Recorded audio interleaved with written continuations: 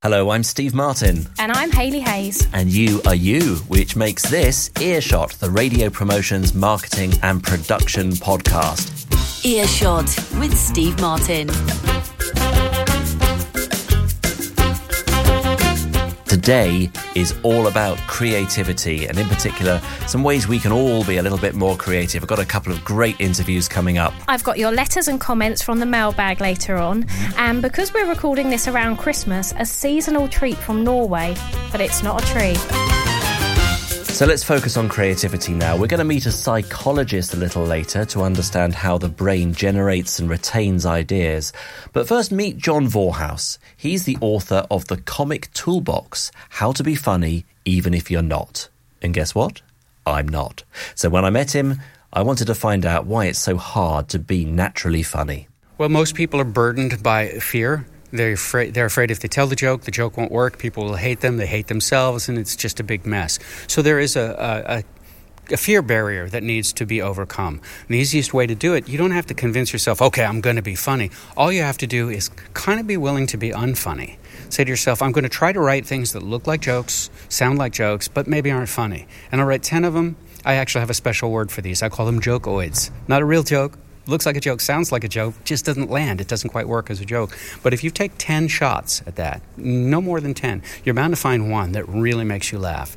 And that one kind of gives you the fuel to burst past that fear, because you now have evidence. Hey, by luck, or just by being willing to try, I came up with something that's actually pretty funny. Now I have the experience of myself as someone who can tell a joke, can create a funny situation. Let me see if I can repeat it.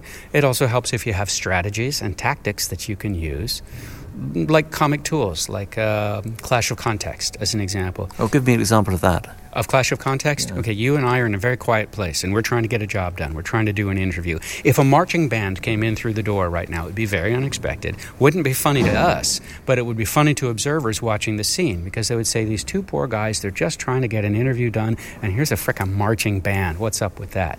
So that's Clash of Context, taking a thing out of the place it belongs, out there on the parade route, and bringing it into a place that it doesn't belong, in this nice, quiet room. So once you know that there's this tool, you suddenly don't have to guess about how to be funny. You can use a tool to be funny. And comedy is famously subjective. Mm-hmm. You said you write something and you see it makes you laugh. How can you build the confidence that it will make others laugh too? Well, you can't for sure.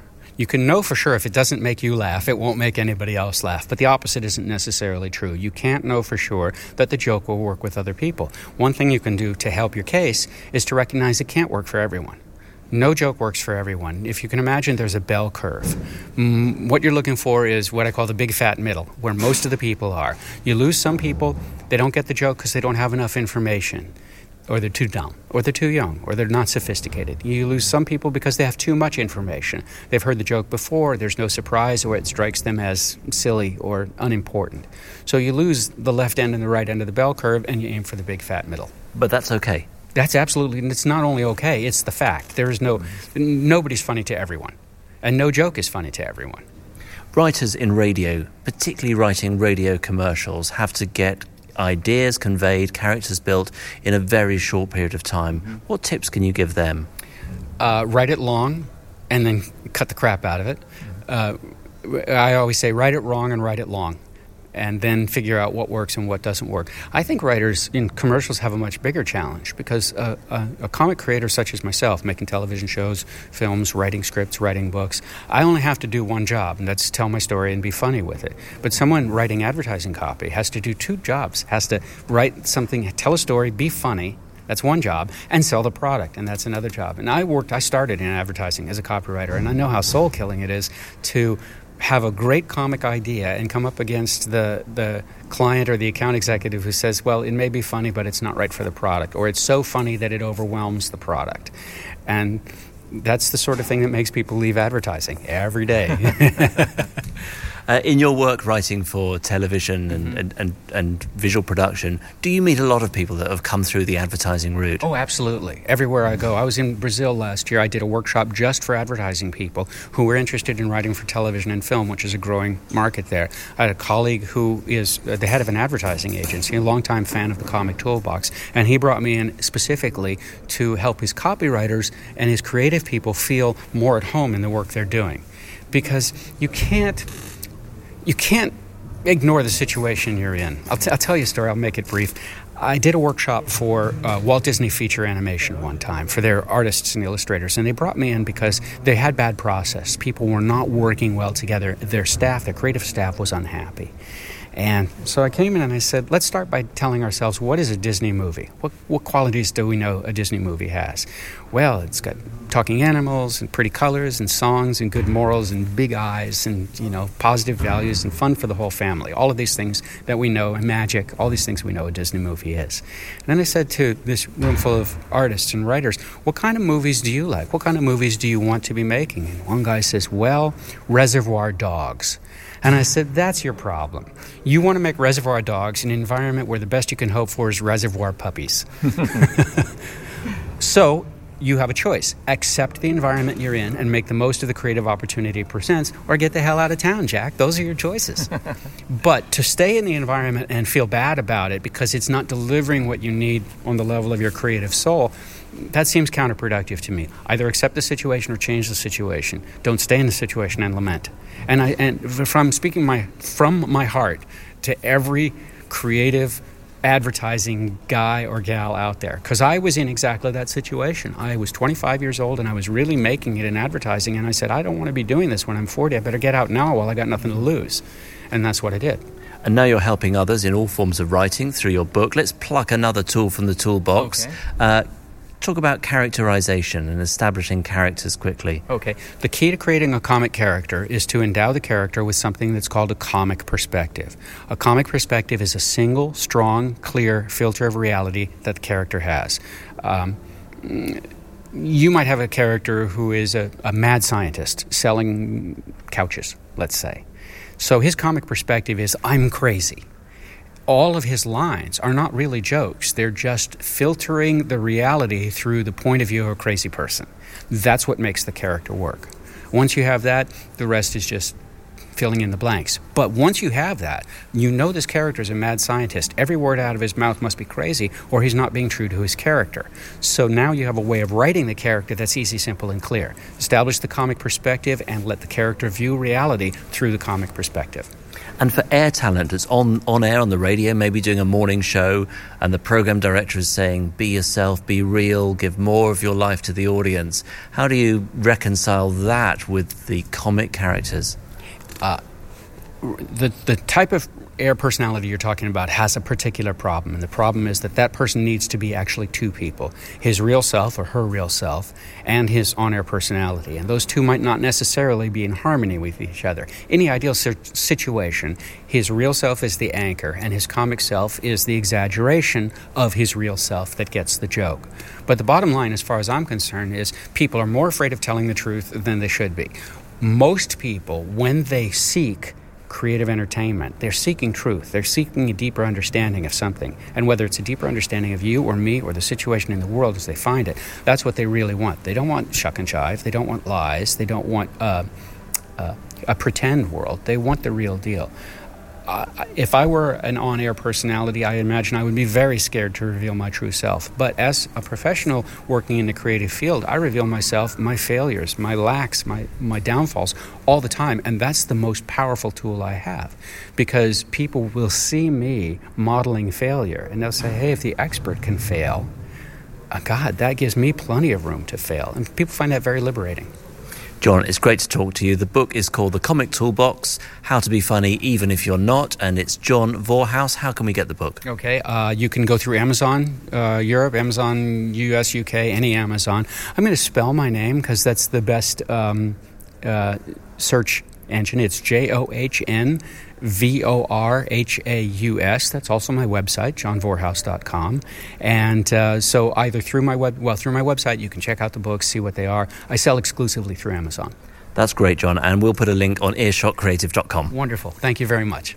Yes, John Vorhaus, interesting guy. What did you take out from that, Hayley? I think the biggest thing I got is the peer pressure. So when you think you have to be funny, suddenly it makes it even harder to be funny. And I think how he mentioned in the interview, it's taken that fear away. You work with presenters in speech radio, and I'm interested to know if you spotted a difference between presenters who are naturally entertaining and whether their approach is different if they're being pre-recorded or live. Everyone likes to do live because you get the adrenaline rush, and no matter how hard you try, when you pre-record, the audience know, you know, the producer knows. When it's live, you're rushing so much and you get that adrenaline buzz because you're looking at the clock. When you're pre-recording, you just don't get that buzz. And as a producer, what do you do to try and mitigate the negative effects of pre-recording? You remind the presenter that you're not going to re-record. We're not doing this again. You get one take, just as if it's live. Yes, and as you listen to the radio across Christmas, just enjoy all those programmes that are naturally live. Of course, even Christmas Day. Yeah, everything's live on the radio.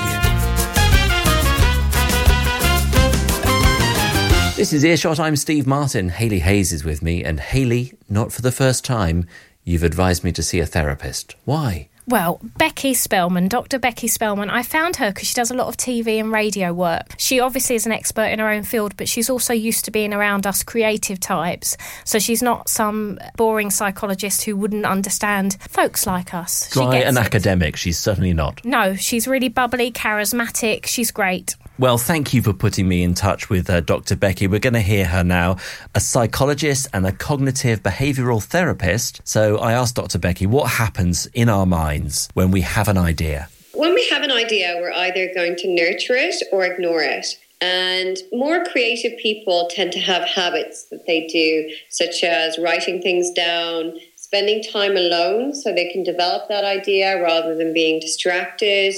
And it's very interesting because people can be highly creative and they can abandon that part of their life, and they might, because of their natural personality and where their self-esteem is at, they might feel like, oh, but I'm not good enough at the things I should be, like I'm not academic enough. So they might go and do all these studies and sort of abandon their creativity. But naturally, that creative person, when it comes to it and when they're set certain challenges or they decide to spend time in certain ways, they can bring out that creative side to them again. So how can we bring that creativity back to the surface, Dr. Becky, and nurture the ideas we have? So creative people can really nurture their ideas by working on it. You know, that creativity that turns into a masterpiece takes time and effort and work. And then the people who are not naturally creative, they can also master it by developing their creative side and spending time on things that are creative.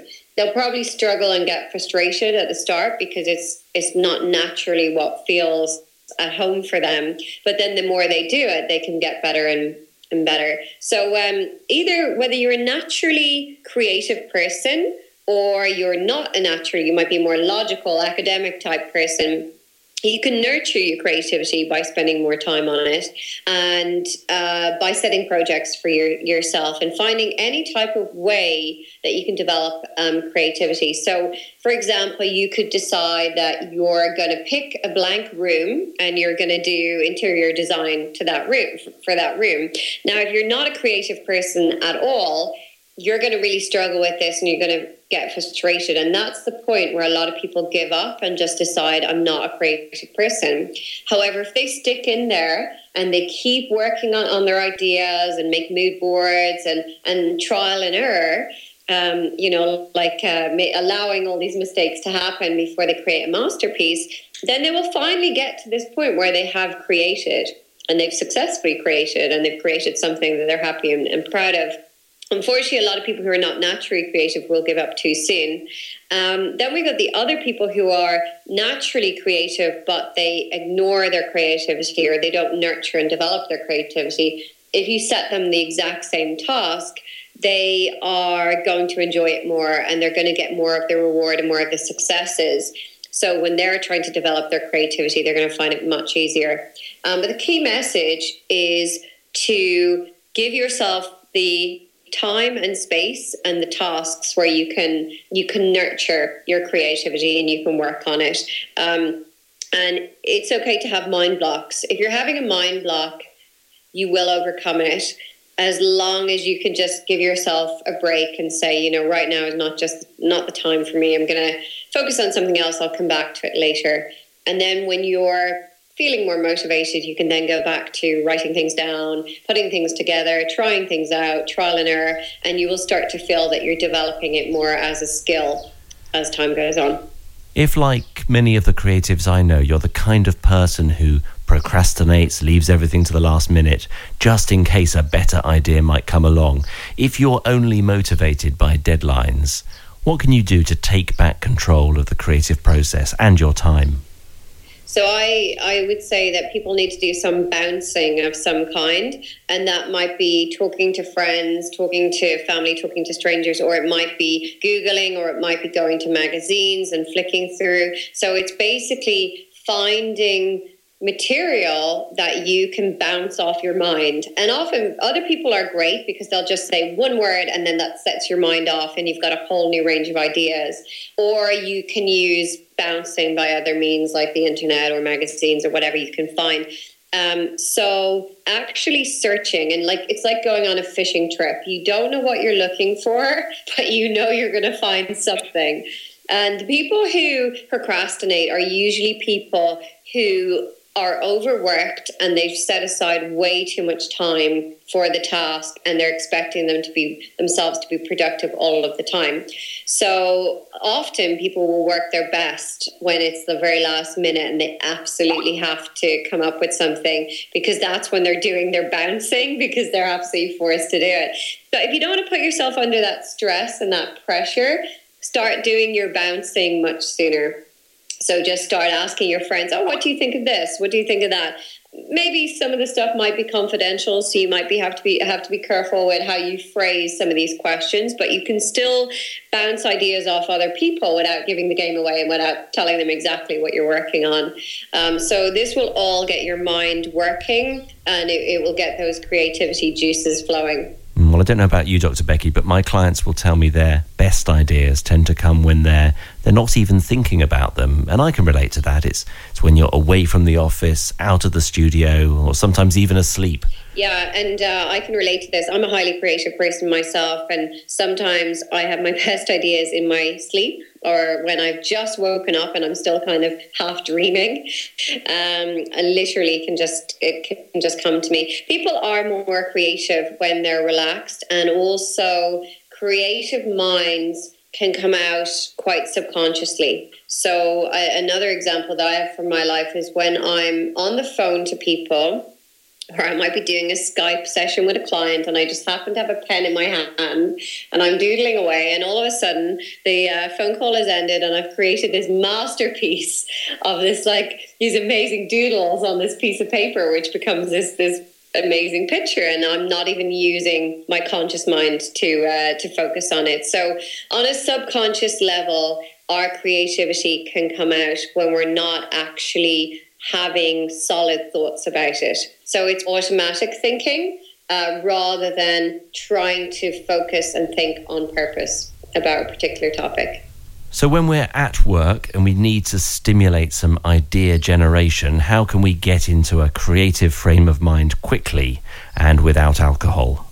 Creativity doesn't come about in a logical, step-by-step type of way. So if you're at your desk and you're saying, I need to be creative right now, it's often not going to flow quite freely. And there's something very different happening in the brain of a creative person when they're at their most creative. Introspection can often be a big part of it.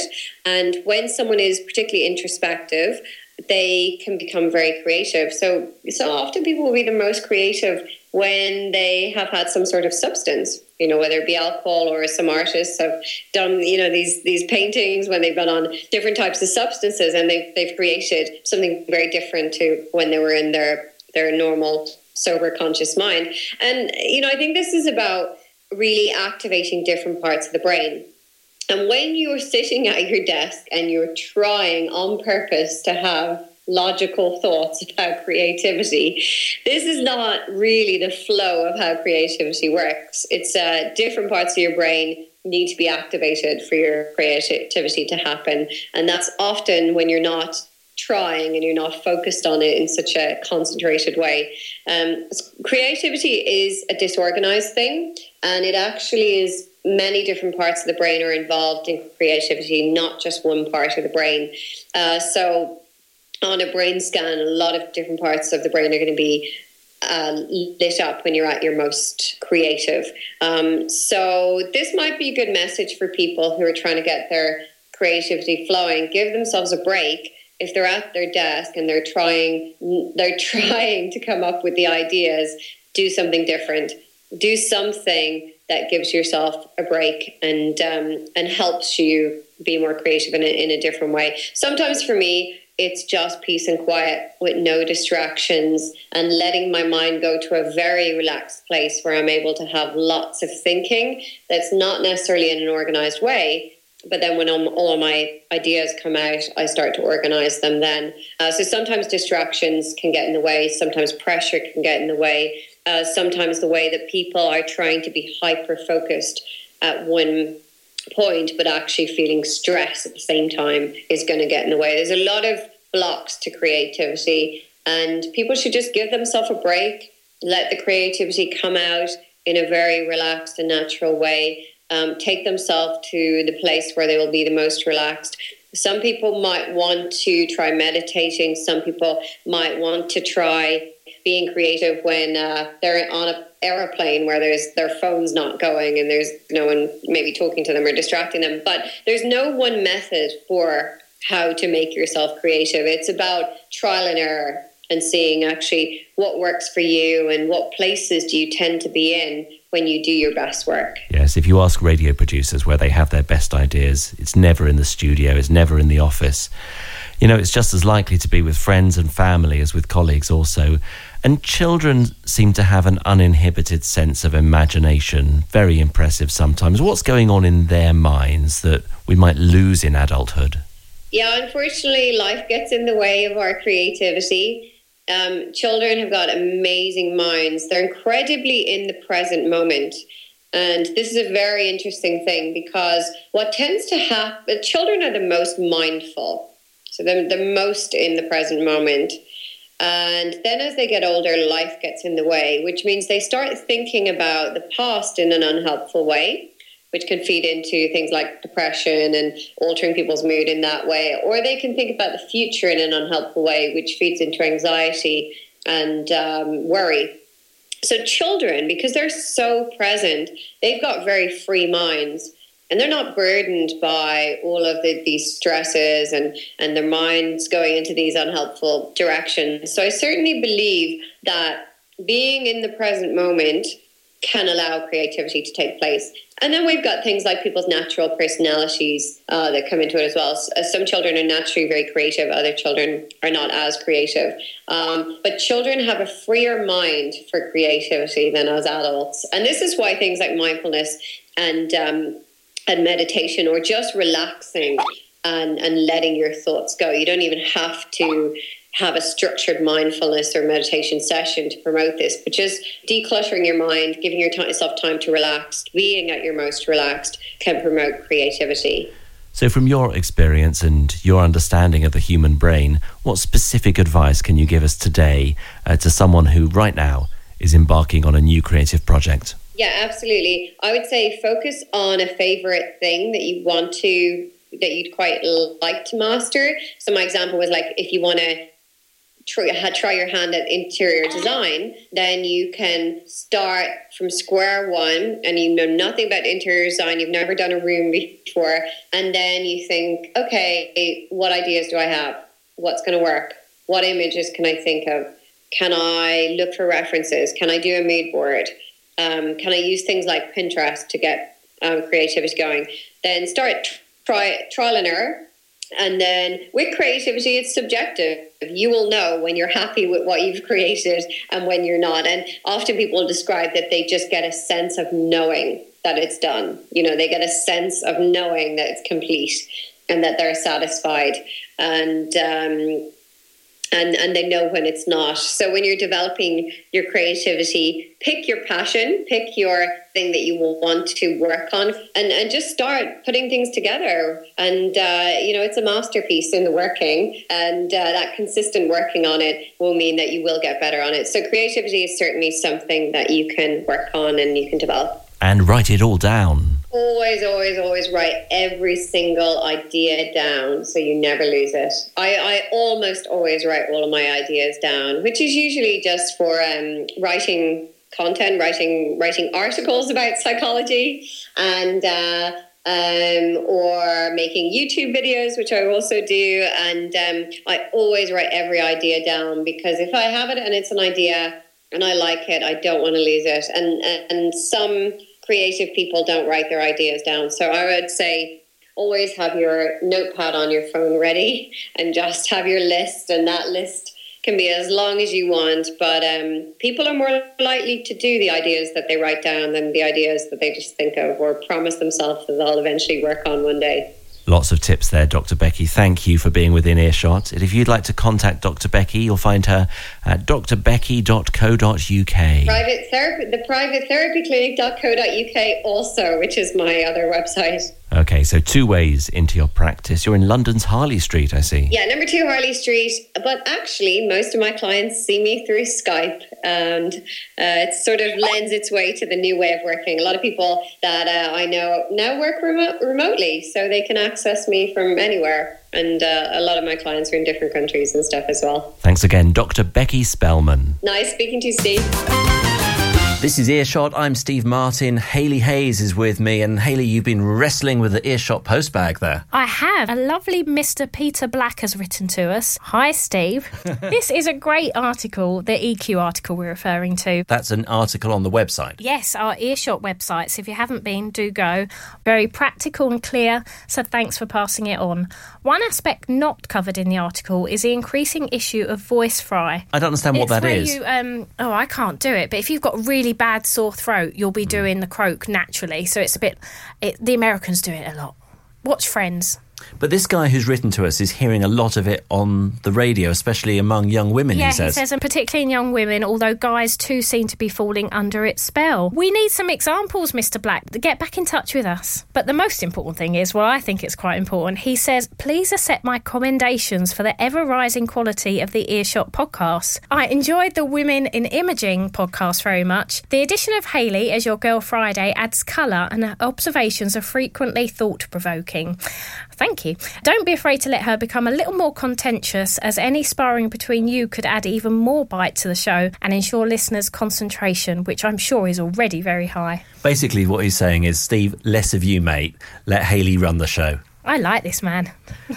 Peter Black, thank you for writing and boosting Hayley's ego even more. And it's your comments that make Earshot a better place to go. We have this podcast. We also have earshotcreative.com, full of articles and some lovely comments about some of the stuff we've put up there recently. One in particular is the campaign secrets of magic in New York. Magic in the UK ran a promotion for the new J.K. Rowling film, Fantastic Beasts and Where to Find Them. And I spoke to Sarah Clark, who's their head of film at Bauer, the company that owns Magic. And the interview is there on earshotcreative.com.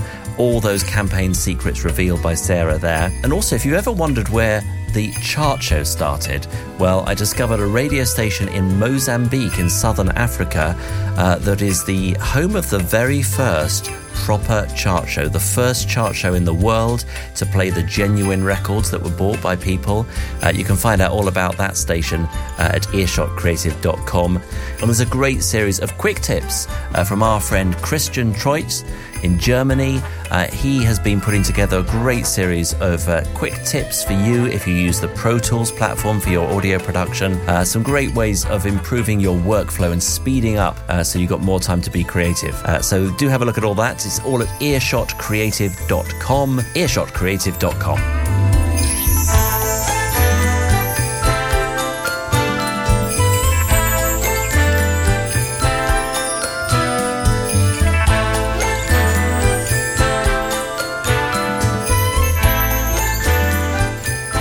So we're recording today in December. We're just off London's Oxford Street. It's very Christmassy out there. Yes, it's lovely. The Christmas lights are up and the pavements are heaving with shoppers. The toasty smell of roasted chestnuts is in the air.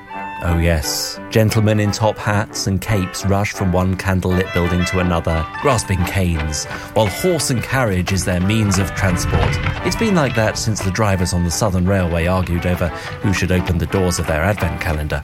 Moving on. So every year, the soft AC station P7 flips to an all-Christmas format for a few weeks. Well, that's not in London though, is it? No, that's in Norway. Uh-huh. I'm going to get to that in a minute. And it's a real audience driver. These last 2 weekends, the tracking data suggests it's been the second largest commercial station in Norway. P7 is a national DAB station that also has an FM outlet in the Oslo area. Imaging director Alexander Liljeoem. Come on, I had to phone the man earlier and take advice on how to pronounce his surname. That's as close as you're going to get. Anyway, he aired a top-of-the-hour ident for the station back in 2015, and it became so popular with listeners that they were phoning up the station to ask what was the music. It also has a lovely Christmassy video. Oh. And the great thing about Norway is there's no need to fake the snow. No, so we'll put the video up at earshot.creative.com. Have a look at that. We're going to hear the full jingle now and the song as we play out today. And I'd like to say thanks to Alexander, to John Vorhaus, you Hayley Hayes, and Dr. Becky, and thanks to you for being within earshot. Juleklokker ringer, nå tiden her. Alle venner hjem fra fjern og nær. Ventetiden over. La oss synge med til våre julefavoritter, til nissen å se. Hallo, hei alle sammen, så godt å ses igjen. Her slekt, her venner og alle vi kjenner. Julestemningen med barnelatter, vintersne. På torget står et julete. Kanskje kommer nissen hjem til deg. Radio spiller P7-klem. Her den deilige julestemningen. God jul! Lysene tent og roen senker seg. Vi alle spente på om nissen på vei. Julemat og knitrende ved. Rundt bordet det bare smil og se. Kvelden har så vidt begynt. Gavene venter når vi forsynt. Hallo, hei alle sammen, så godt å ses igjen. Dele gode minner, nå som det skinner på stjernehimmelen. Med barnelatter, vintersne. På torget står et julete. Kanskje kommer nissen hjem til deg. Radio spiller P7-klem. Her den deilige julestemningen. God jul! Hallo, hei alle sammen, så godt å ses igjen.